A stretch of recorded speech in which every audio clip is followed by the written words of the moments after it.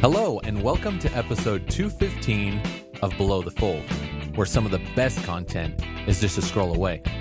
Let me throw down some introductions. We got Brandon Hassler in his house, CEO and founder of Market Campus. So excited to be here. Good, me too. Paxton Gray, Director of Marketing Operations at 97th Floor. What's up? And I am Jacob Perry, Digital Marketing Manager at Vivint Smart Home. So today we're going to talk a little bit about some things that have come up recently in the SEO community and digital marketing in general, one of which is dark patterns. We'll get into what that means for those of you that don't. I've asked probably 3 people in the last 2 weeks if they had heard of it, and they were seasoned digital marketers, and they hadn't. So it doesn't seem like it's one of those things that's super common, although it's probably known by other names in depending on what circles you go in. And then if we have some time and if we feel like it, we can get into ghostwriting, which is a topic that we all engaged in on inbound.org and had some thoughts on. And if anything else comes up, we'll talk about it. One thing actually I want to talk about that we can get into at any point, we got an email. I should have pulled this up, but we got an email from a guy named Franco. You know Franco, Brandon? Franco Acosta? Yep. I know him. Yeah, so he sent us an email, and he, praised our last episode, and he thought it was really great. He had one request, and that is that we maybe start to incorporate a segment called This Week in SEO. He thought that there was one part of our last episode that kind of talked a little bit about that, and since we're kind of pulling in more inbound.org related topics, he thought it would be cool if we, maybe not every episode, but every once in a while, talked about This Week in SEO. Isn't that what the show is? Not necessarily. Like current events type this week? It was not specified. Well, Seems like now that we're recording weekly, that's pretty much what we're doing, right? Well, we've spent a lot of time on Snapchat, which is not necessarily SEO related, or we haven't taken an SEO perspective on it. I guess really it's specific to SEO, whether it's technical or any updates that have recently come out. Like I said, I don't think this is something that we can bring up every week, but specific to SEO. So basically just SEO, because everything is this week in. Yeah, this week in digital marketing, and we have a little segment every once in a while. Keep your comments to yourself, Franco. I'm not interested. Hit us up and expound on what you that's would like kidding. to see. Just kidding. Yeah, hopefully you're kidding. We all we do is tell people, reach out, and we give them our email. And then he sends us an email, and we give him a hard time about it. Well, Franco's also awesome on Snapchat, so follow him. I believe it's Franco Acosta. How do you know Franco? Old Market Campus student, and I actually went to high school with him. So 2 ways. Awkward. So anyway, let's get into our first topic, which is dark patterns. I asked you guys, I think it was 2 weeks ago, and I totally forgot that I was going to try to bring this up last week, but it didn't come up because Paxton was obsessed with Snapchat. But dark patterns. That was one of our better episodes. It was. I shouldn't talk about it in that way. I did like that episode a lot. What do you know about dark patterns, Paxton? All I know about dark patterns is what you told me. Do you remember what I told you? If I remember correctly, it's basically when people trick people into thinking something's happening on a website that is not. That's pretty good. So there's a website called darkpatterns.org, and it's kind of a directory. You can submit examples of dark patterns that you come across as you're browsing the internet, and there's some pretty famous examples on there. But if you go to darkpatterns.org, this is their definition. A dark pattern is a user interface that has been carefully crafted to trick users into doing things, such as buying insurance with their purchase or signing up for recurring bills.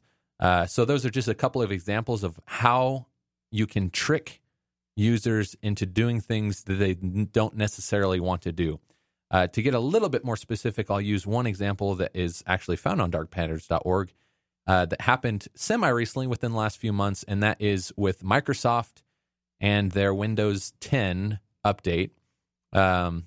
Actually, Brandon, you looked into it a little bit more than me. Why don't you give us a little bit more detail into that?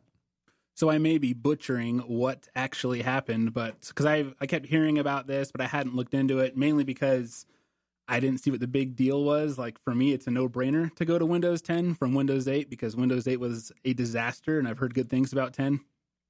But I did look at... As good as they can get for being Windows. Yes. I have converted to Macintosh, and it's been Macintosh, such an old Macintosh. Yeah.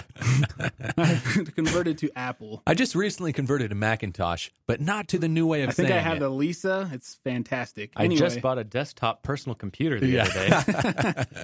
But I know the big It doesn't thing, have a floppy disk drive. But it has 16 kilobytes of random access memory.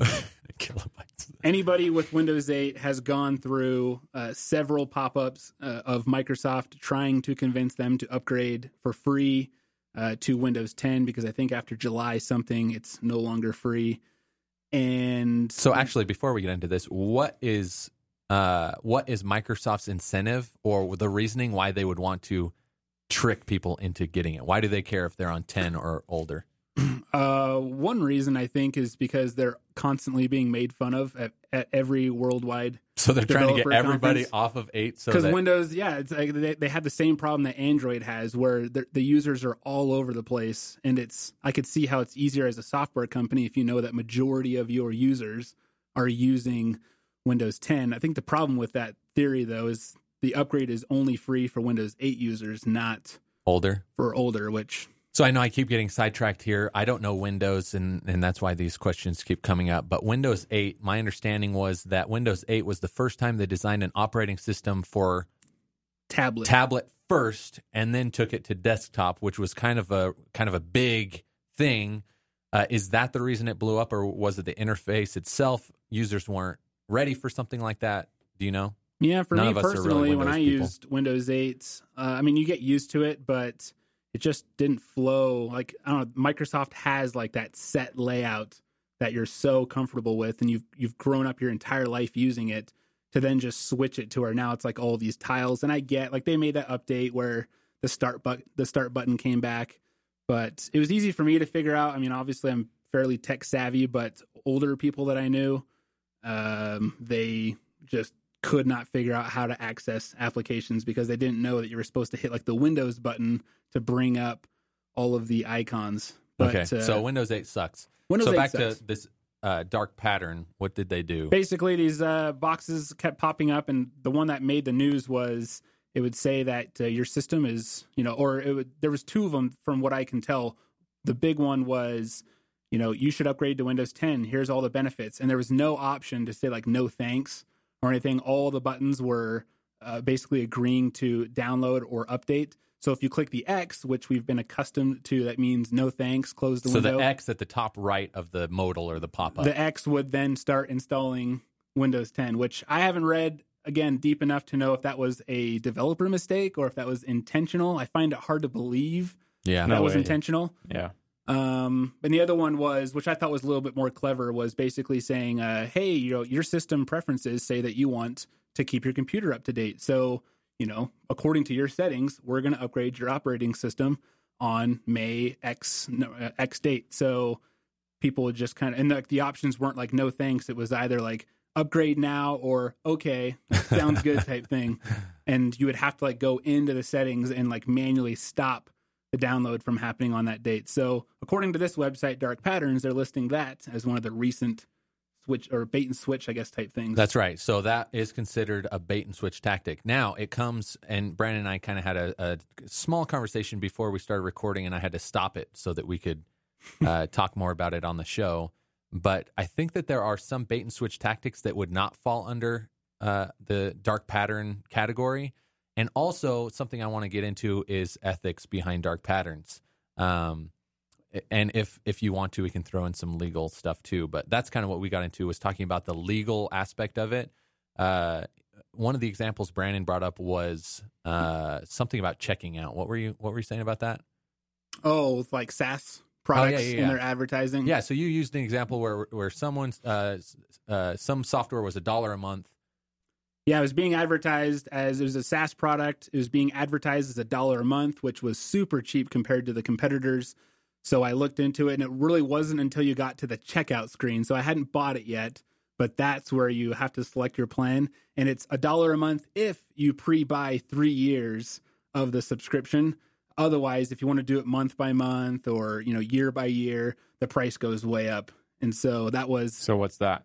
That's not a... So I guess my question was to Jacob, is that considered a bait? Like, they baited me with this low deal, which sounds like it's just $1 a month, which I guess is technically true, but the deceit was, yes, if you pre-buy 3 years of it. I just want to say first, I'm not an expert in dark patterns. I've spent 2 weeks having known about it and even less time really researching it. So I'm kind of an expert on dark patterns because I just... you read just heard their about website. it just now? You just pulled it up? Yeah, their website, it's talking about user interface design specifically. So, which you could interpret in a lot of pricing ways. Model, I don't know if that falls in there. And bait and switch is a term that's, supersedes user experience design, precedes the internet, I should say. It does, yeah. Where basically it says here, the user sets out to do one thing, but a different undesirable thing happens instead. So I don't know that would qualify as bait and switch. I don't think it does either. I will say, as far as dark patterns or whatever, I think there's a distinction between finding out. So in this example, $1 a month, and then before you purchase, you find out you have to do a 3-year contract. Versus if you sign up and then you find out and then you find out that it's a 3-year thing. I think that would be considered more of a dark pattern than if you can opt out prior to any damage being done, other than wasting the 5 minutes it took you to get through that sales funnel. So I think last time we talked about this, you had mentioned something that you saw on a website where the website pretended to be doing calculations that they weren't actually doing. Oh, yes. Tell us about that. I forgot about that. So that was Neil Patel. So QuickSprout, right? Yeah, QuickSprout. So Neil Patel, he is he's one of the big names in digital marketing. He makes tons of money, and it's probably through a lot of his dark patterns that he does this. So if you actually go to quicksprout.com, and I'm going to do that right now, I found this article where people were calling him out on it, and that is quicksprout.com. Right on the homepage, the header says, "Make better content. QuickSprout is the easiest way for you to make better content so your audience and traffic continue to grow." And then you enter your URL. This actually, there are 2 examples. This is the lesser offensive one. This one is enter your URL, and you can type in like vivint.com, and then it says log in with Google. So it goes to my Google account and allows me to opt in using my Google stuff right now. Well, I think it forces you. So yeah, if I want to use it, it does. You have to grant access to your access analytics. to exactly to my account basically, which I'm sure they're using. I'm not going to do. But what that does, and what it doesn't tell you it does, is that you're granting them access to your analytics so that they can go in and see any property that exists within the account that you gave them access to. Which who knows what they're doing with that. I guarantee they're not going in there manually and like putting together a better content strategy for you based on your analytics. Right. But it does say after you click the button, you'll be asked to grant QuickSprout access to your Google Analytics data. We'll be analyzing this data to give you insights on making better content. So I guess there is some dispute on whether or not this is dark pattern because he tells you up front what he's doing. However, when he says we'll be analyzing this data, what does that mean? Do they have some kind of platform that just goes in there and grabs whatever they need? Are they grabbing any personal information that you don't want them to have? I'm trying to remember because there was a second. Oh, I found it. So if you go to start here, yeah, you type in a website. I typed in a bunch of gibberish, xc mn.cob, COB, and then I hit analyze, and it says 1 error found, 2 errors found, 3 errors found, and it has a 4 progress errors bar. Found, a progress bar. It's like it's showing you, and the progress bar doesn't move steadily. It like creeps and stops and creeps, and then it says, "Ouch, your website needs work." How does it know my website needs work? That's not even a website. Yeah, it's not a website. So I think this is a better example of dark pattern where you as a user are under the impression that your website is actually getting analyzed. And then no matter what you do, there are always problems. And that's where they trap you into thinking, oh, I need help with my website. Right. I need QuickSprout. And then at the bottom, it says, reserve your confidential consultation with Neil. And it says, hurry, only one spot is available. Creating demand. Gross. I did just type in quicksprout.com to analyze, and it says, ouch, your website needs some work. Their website needs work. Maybe Neil should look at their website. Yeah, they need a lot of work. Yeah, you can just go into the back end and look at the JavaScript and see that it'll do the same thing for. So I can see how that one is considered, because it's basically giving you fake information, never actually analyzed. And I think, Jacob, you said you looked into the code and you can just see like basically a preset loading bar that gives the illusion of errors.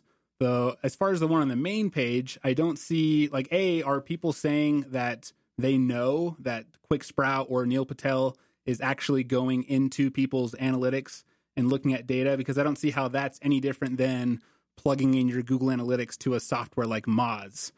Like, I suppose any company could technically get in there, but I mean, my analytics is hooked up to several different SaaS products. You're right.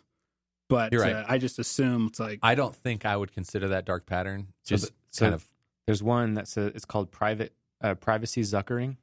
Oh yeah, I saw that. The act of creating deliberately confusing jargon and user interfaces which trick your users into sharing more info about themselves than they really want to. That came specifically from a Facebook what is that called? Private policy thing that they came out with in 2010. Hence the zuckering. Yeah. So to come back to the original definition, it's when a user interface has been carefully crafted to trick users, right? So in coming back to QuickSprout, that second example where you plug in your URL and it analyzes it, and I'm using air quotes there, that would be specifically carefully crafted to trick the user into either doing something like signing up with them or tricking them into thinking that something is happening. Right. I mean, who's using QuickSprout, right? People that don't know what they're doing. So people that don't know what it means to share your analytics data. So I would say that is creating something that tricks your users into sharing more info about themselves than they really want to. If they understood what was happening, they probably would not want to be sharing that. Yeah, it's not like there's like a little info button that you can click on to learn more find about all that up. Yeah. So I've got some beef with this Dark Patterns website because I'm looking through some of the examples, and one of them is it shows various price comparison prevention and saying how this is a dark pattern. So one example is Papa John's. You open up the Papa John's app, you click on the specialties. Hang on, tell us how you got there. Where did you find it? Browse library, and then I went down to price comparison prevention. And there's a bunch of examples there. Okay, go ahead. But with Papa John's, you click on specialty pizzas, and there's an order called the Works. You pay $15.99 for the pizza. But if you were to go into the offers section, that same exact pizza on that day that you were ordering is available for $8.99. So it's the same exact product. It's just discounted in the offers section.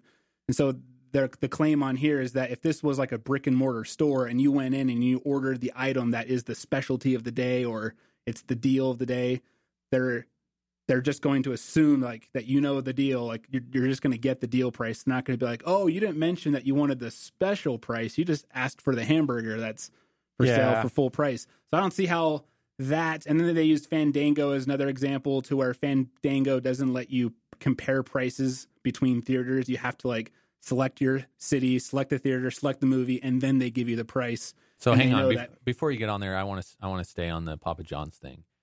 I think this would be considered dark pattern. In what way? In that if it's carefully crafted so that people will most likely choose the more expensive pizza, it's getting them to do something that they wouldn't normally do or wouldn't want to do if they had all the information.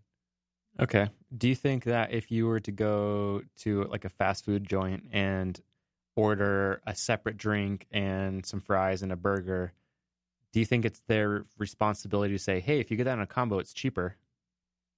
Do I think it's their responsibility? Basically, do you think they're doing something unethical by charging you for all of those three things separately instead of saying, hey, if you get that in a combo, it's $2 cheaper.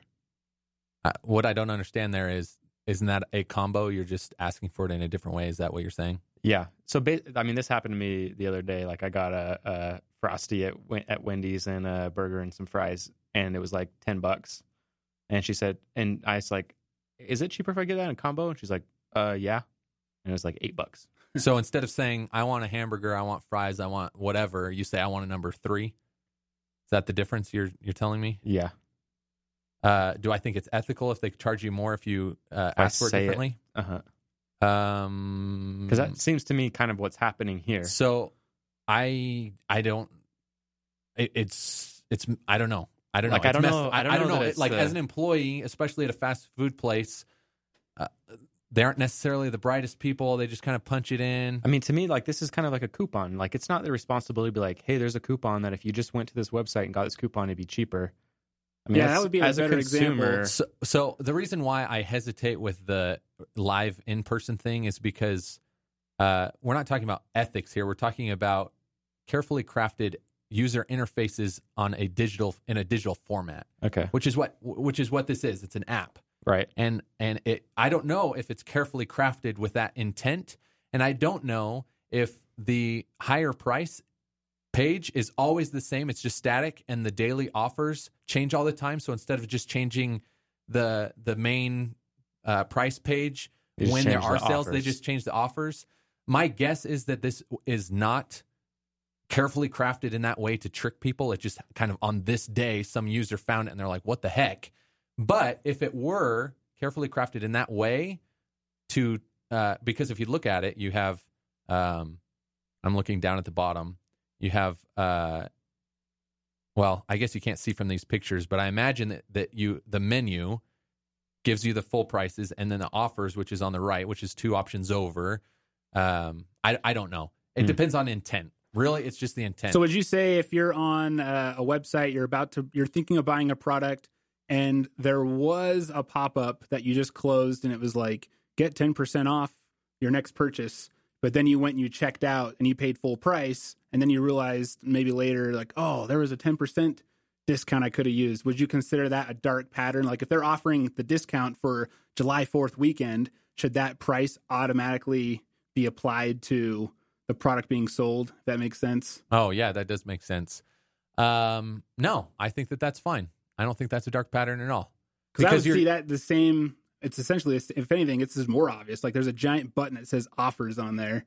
Click on it. Yeah, and you give them the option. Again, it's tough, right? It has to do with intent, which maybe it doesn't have to do with intent because we don't know if Microsoft screwed up with the little X or if that was intentional.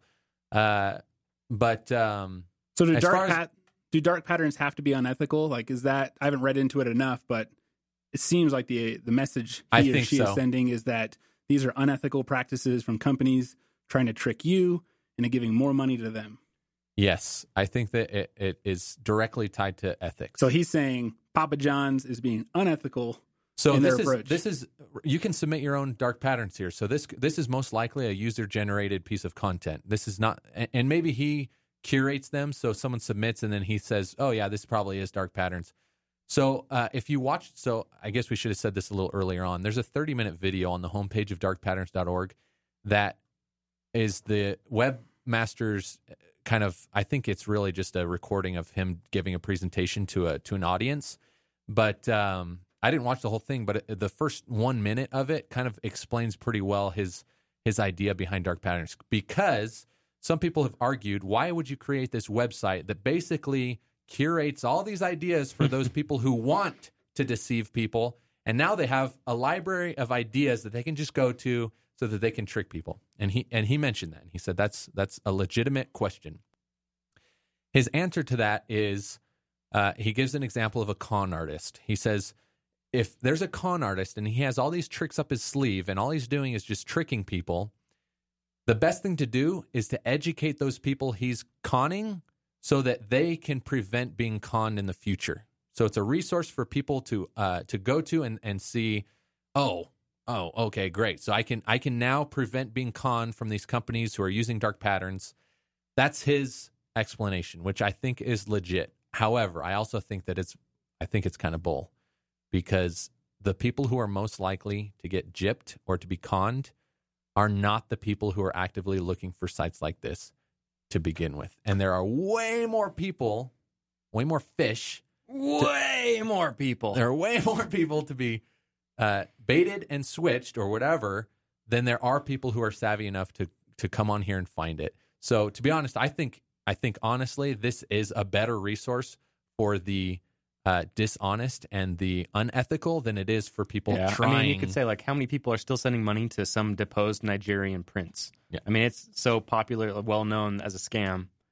People have moved on. Like those princes don't even ask for money anymore. It's in TV shows as a joke, but I'm sure people are still falling for that crap. It seems like a lot of these, as I'm going through them, there's stuff that we're already aware of as consumers. We just have accepted that this is just how it is. Like with, the hotel industry, for example, so many hotels have these resort fees. So like, it's this great rate. You're like, oh, this is awesome. It's so much cheaper. And then once you check out, it's like, oh, plus there's a $35 a day parking fee. And then there's the resort fee and then taxes and then all this. Or like you buy hospitality fee. You buy a concert ticket and there's a $20 convenience fee attached to each ticket, like different stuff like that. And I think most people are aware of that. They just kind of like, well, that's just how it is. Like, I'm getting screwed and I know it. So I don't see how like educating would be any different. Do you know you're getting screwed when you buy a concert ticket? Well, I still have to buy a concert ticket. So I know I'm going to have to pay that price. That's right. So let me give another example here. One example used in that video was there's a Amazon type website in the UK. What is it called? I can't remember what it's called. Doesn't matter. But imagine you buy, so the example he uses is an iPad. So you buy an iPad, and what happens in the dark pattern that he is showing in this example, you buy an iPad and it automatically gets put in your cart. But at the same time, so on the page, and it shows you this, it shows the iPad, but then it auto adds an iPad case for like an extra 30 pounds, right? But it gives you the option to take that out. But if you just proceed to checkout, this is not something that you chose to put in your cart or anything. It shows it there, but you never clicked anything to add it. Then you purchase it, and you get an iPad case. And the argument that they give, the website, is, oh, we're doing them a service. We're offering them a case to protect their iPad. But the dark pattern is this carefully crafted page showing the iPad that you selected, and then just below it, it has an iPad case, and then you can proceed to checkout. Those people who don't review thinking, I only clicked on this iPad, are buying both. Now, this goes into, he kind of split it into two reasons. Even if people, let me just read them. So the first one is companies are incentivized by doing dark patterns because they know that a good portion of people who fall for it will never notice. Mm-hmm. So if they get the iPad case, they'll just think, oh, great, it came with an iPad case. They won't think that they actually paid more for it. The second example is people who make the purchase and then notice, I just bought this and I just noticed that I just kind of got scammed. Or, oh, crap, I don't remember clicking this. Or I don't know what happened, but somehow I got an iPad case in my cart, but I already purchased it. And a good portion of those are either too busy or too lazy to rectify it. So they're like, oh, whatever, I'll just pay for the iPad case, you know. In some cases, depending on how much money is involved, I think there's probably a correlation between amount of money and willingness to dispute that. But those are the two things that companies, I think, rely on when they do things like this. So Windows 10 people who click the X and it automatically updates their computer, they think, man, what's it going to take? I'm not tech savvy enough anyway to do any of this stuff. What's it going to take for me to get Windows 8 back? And is it even worth it? So either people are too busy or too lazy after they notice, or they never even notice, which is, I think, how companies specifically, or people like Neil Patel, who take advantage of folks in that way. I don't know what the percentages of people are that kind of fall into those two categories, but it's probably a good amount. And you know what? It's probably really effective, too. People probably make a lot of money through dark patterns. Oh, I'm sure. Did you guys want to keep going on that, or do we want to spend the next little bit on ghostwriting? Let's talk about ghostwriting. Okay. Because you and I disagree. So, Paxton, why don't you introduce where this came from? Yeah, so this came from an inbound.org post. Somebody said, would you unfollow or stop paying attention to a particular influencer if you learned that they were using a ghostwriter, which basically means someone else is writing their content and publishing it under their name? What's your stance? My stance is no. I don't care who writes what content, provided the content is good. So if there's some person that has a team of ghostwriters and they're able to crank out amazing content, by all means, keep it coming. In fact, I'd like that they're using ghostwriters because volume goes up, which means I get more good content. But if they're using ghostwriters and it stinks, honestly, if they're not using ghostwriters and it stinks, I'm not interested in following them. Yeah, so that's not the part we disagree on, because I agree. I'm in the school of thought that as long as it's good content, I don't really care who it comes from. So that's not the part I think we disagree on. What I don't like is when those claiming to be the author, and we can use Gary Vaynerchuk as an example because he uses ghostwriters. I think that it should be more of a collaborative effort where, to be honest, it also depends. There are some, factors in there that depend on my opinion, but they should be credited in some way. Why? Because it's their work. But they're getting paid for it. Yeah, you're right. So, to some degree, Vivint pays you a paycheck, and then the work you did becomes theirs.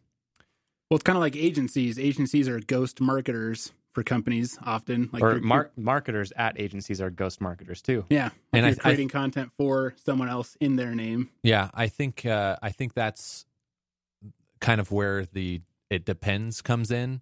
For example, like Gary Vaynerchuk, I think that he comes up with all the ideas and maybe either doesn't have time or doesn't have the talent to write a really great article. So if he's kind of the driving factor, like he's basically, every idea is his and he just needs someone to kind of write it out. That's different. Which is the case. That's different as far as I'm aware. For example, James Patterson, who is the number one most wealthy author in the world. And most of the books that come out, he has very little to do with. He might read them and edit them or whatever, but he comes out with like half a dozen books a year, and most of them, I'm not even sure he's writing any of them anymore. Mm-hmm. And in that case, a book of his comes out, but he hasn't contributed even 10% of the content in that book. I don't think he should get the credit for it, even though he's paying someone. I do understand that the structure built, those ghostwriters are happy to accept the money, and I don't care if my name is involved. And that's not the issue that I have with people signing away their name. What's the issue then? So I guess it comes back to early on in the 97th Floor days, we used pen names, and we would, not that we would write the content, but we would come up with the strategy behind the marketing campaigns that we did, and then we would give credit to the pen name, which is a non-existent entity, and we would build up the reputation of this non-existent person, and our personal brand was non-existent. And I think for those ghostwriters, in the cases where they would like to increase or improve their personal brand, they can't do it by doing it that way, which, I understand the arguments behind. I don't know. I guess I see writing differently than I see other things. Even infographics. Infographics most of the time are white labeled. You don't necessarily see the designer's logo or the agency that's building it. I don't know. I guess I'm thinking in kind of double standard talk. I think I kind of look at it just from a practical standpoint. Who cares who gets the credit?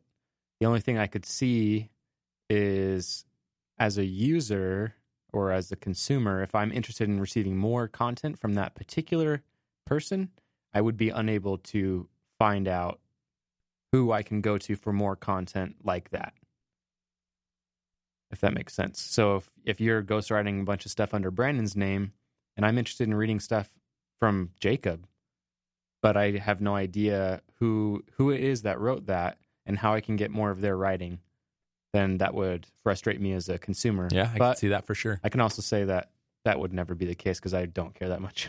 And in most cases, you wouldn't even know Right. to ask that. Sure. In a lot of cases, like Gary Vaynerchuk is very open about having ghostwriters, so I you also know that think there are he's- people. I think he's pretty good at building up his own people too. Like he brings people onto his own Snapchat and within videos. He gives them props and makes them look good. So I think he does pay back his staff pretty well, who represent him in a lot of ways. I'm reading an article here on Contently, and it's about Stephanie Land, who is Gary Vaynerchuk's like big ghostwriter. She was behind many, if not all, of his big selling books. They talk about she talks about how much time Gary does spend with her, because they were kind of asking in this interview, like, whose ideas are these? So she'll constantly be on the phone with him and basically forcing him to dig deeper into his theories, into his ideas. Like, that's her job. The way she views it is getting as much information out of him as possible. And then she goes and she just writes what Gary's ideas were from the phone calls, from the meetings. So she says the books are still his ideas. So it's still his book. It's his opinions. He just doesn't have the time to write them. I'm writing them. I'm getting paid for that. And that's how many of these people are. So I don't have a problem with that, as long as the person who's being credited at least like had the ideation behind it, had say in it. What I may not like is Jacob has a ghostwriter who he just says, hey, could you write 3 articles a month and get those published out there? And that's pretty much all he has to do with it, because those didn't come from Jacob's mind. They just came from this ghostwriter's. So that's where I'm coming from. And Gary Vaynerchuk probably isn't a good example, obviously, but I think more often than not, ghostwriters are being taken advantage of in that way, where the author, and you know what, my problem really isn't on the ghostwriting side. It's with the supposed author that's paying, who is taking. It's almost like plagiarism to me, right? I don't care if you pay for it. I don't care if you pay for it. You are taking credit for having written this, even though you did not. This reminds me of that episode of Seinfeld where Elaine's boss pays Kramer for all of his stories. Oh yeah, his life stories. Yeah. Like he gets to the point where he can't even tell his friends. Well, No, that's true. Yeah. So That's a do you good see example. then, like, agencies, for example? I know there's lots of other groups that do this. They have writers who their full-time job is to write articles for brands, for individuals. That's what they get paid to do. They make their living doing that. Do you view that process as something that needs to be disrupted or changed, or even unethical with basically people who are full-time content writers? So maybe. But not everyone does that. Like at Vivint, for example, we use a company called Skyward, and they write a ton of articles for us. But the author, the actual person who wrote the article, is the listed author on the blog. So this Skyward employee, their name, and I don't know if it's their picture, I think it's just their name, is credited as the actual author of this post on the blog. So it's not white labeled. You can click on that and it puts all of the articles that this one specific author has in the archive, and you can read them all. You can have a favorite author. That's, I think, how it should be done. And why not? Why not give them credit? So how would you go about, let's say you're the next CEO of Vivint, you're a busy guy, you want to start getting some thought leadership pieces out there, you build a ghostwriter team or just hire one. How would you go about in the article giving credit? Like, say it's still by Jacob Perry. Do you just do something at the bottom where it's a disclaimer? I would personally, I would say, because in that case, I would imagine that the article would be filled with my ideas. And if I had a ghostwriting team, I would have myself as creator. I probably wouldn't even use the word author, or I wouldn't say written by. I'd say I'd have my name on there somewhere, and I'd also have the team. I would for sure 100% credit every single person who was involved in that specific project. How would you word it specifically? I have no idea. I would come up with a way to word it that Special was thanks amazing. All right. Special thanks to? Yeah, maybe. That's probably the way I would approach it. So Yeah, you it's would do it too? Yeah. Like if someone, I don't know, like I don't care, I guess, either way, but I see it as a way to show appreciation for the team that helped you accomplish this specific task. Yeah. You could also bargain for discounts in the writing then, if you can say, hey, I'm giving you some exposure here as well. So but I'm only paying but then you it's this. not out of appreciation. Well, It's out of obligation at that point. yeah, that's true. Well, interesting. Well, I think we, in a sense, agree on that In some things, yeah. in some areas. I do get, and you know, depending on how it is, I do understand that it could be the exact same argument for someone who creates an infographic, or someone who creates a video, or someone who creates a website. You know, how often is a web developer given credit for the websites that they create? Yeah. They might do it on the back end. I guess in the at the end of code. the day, if the creator has been fairly compensated, I don't see an issue with it. I think that's the direction Paxton was going. Because, then when you start applying it to other areas like web design, all that stuff, it's like people don't expect to be credited, even though it was their work that did it. So, but yeah, tech words are different. Yeah, no, it's true. And you know what? If we had another 10 minutes to talk about this, I may be swayed one way or the other. I'm not super firm on it. I'm firm in some ways, but in others, I'm kind of loosey-goosey. Anyway, we're out of time. I know we could probably spend another hour talking about both of these topics and more, but I've got some family stuff I need to get to. So, highly encourage anyone who has additional feedback or thoughts on both dark patterns or ghostwriting. If you want to become a ghostwriter for us, shoot us an email, inbound@belowthefold.io. Again, Franco, thank you for your feedback. We encourage others to follow suit. You can also catch us on Twitter, belowthefold.io, or individually, Paxton M. Gray on Twitter, Snapchat. Brandon is Brandon Hassler, pretty much everywhere. And I am pretty much everywhere, Bocaj03. That's Jacob backwards 03. Until next week, we'll catch you later.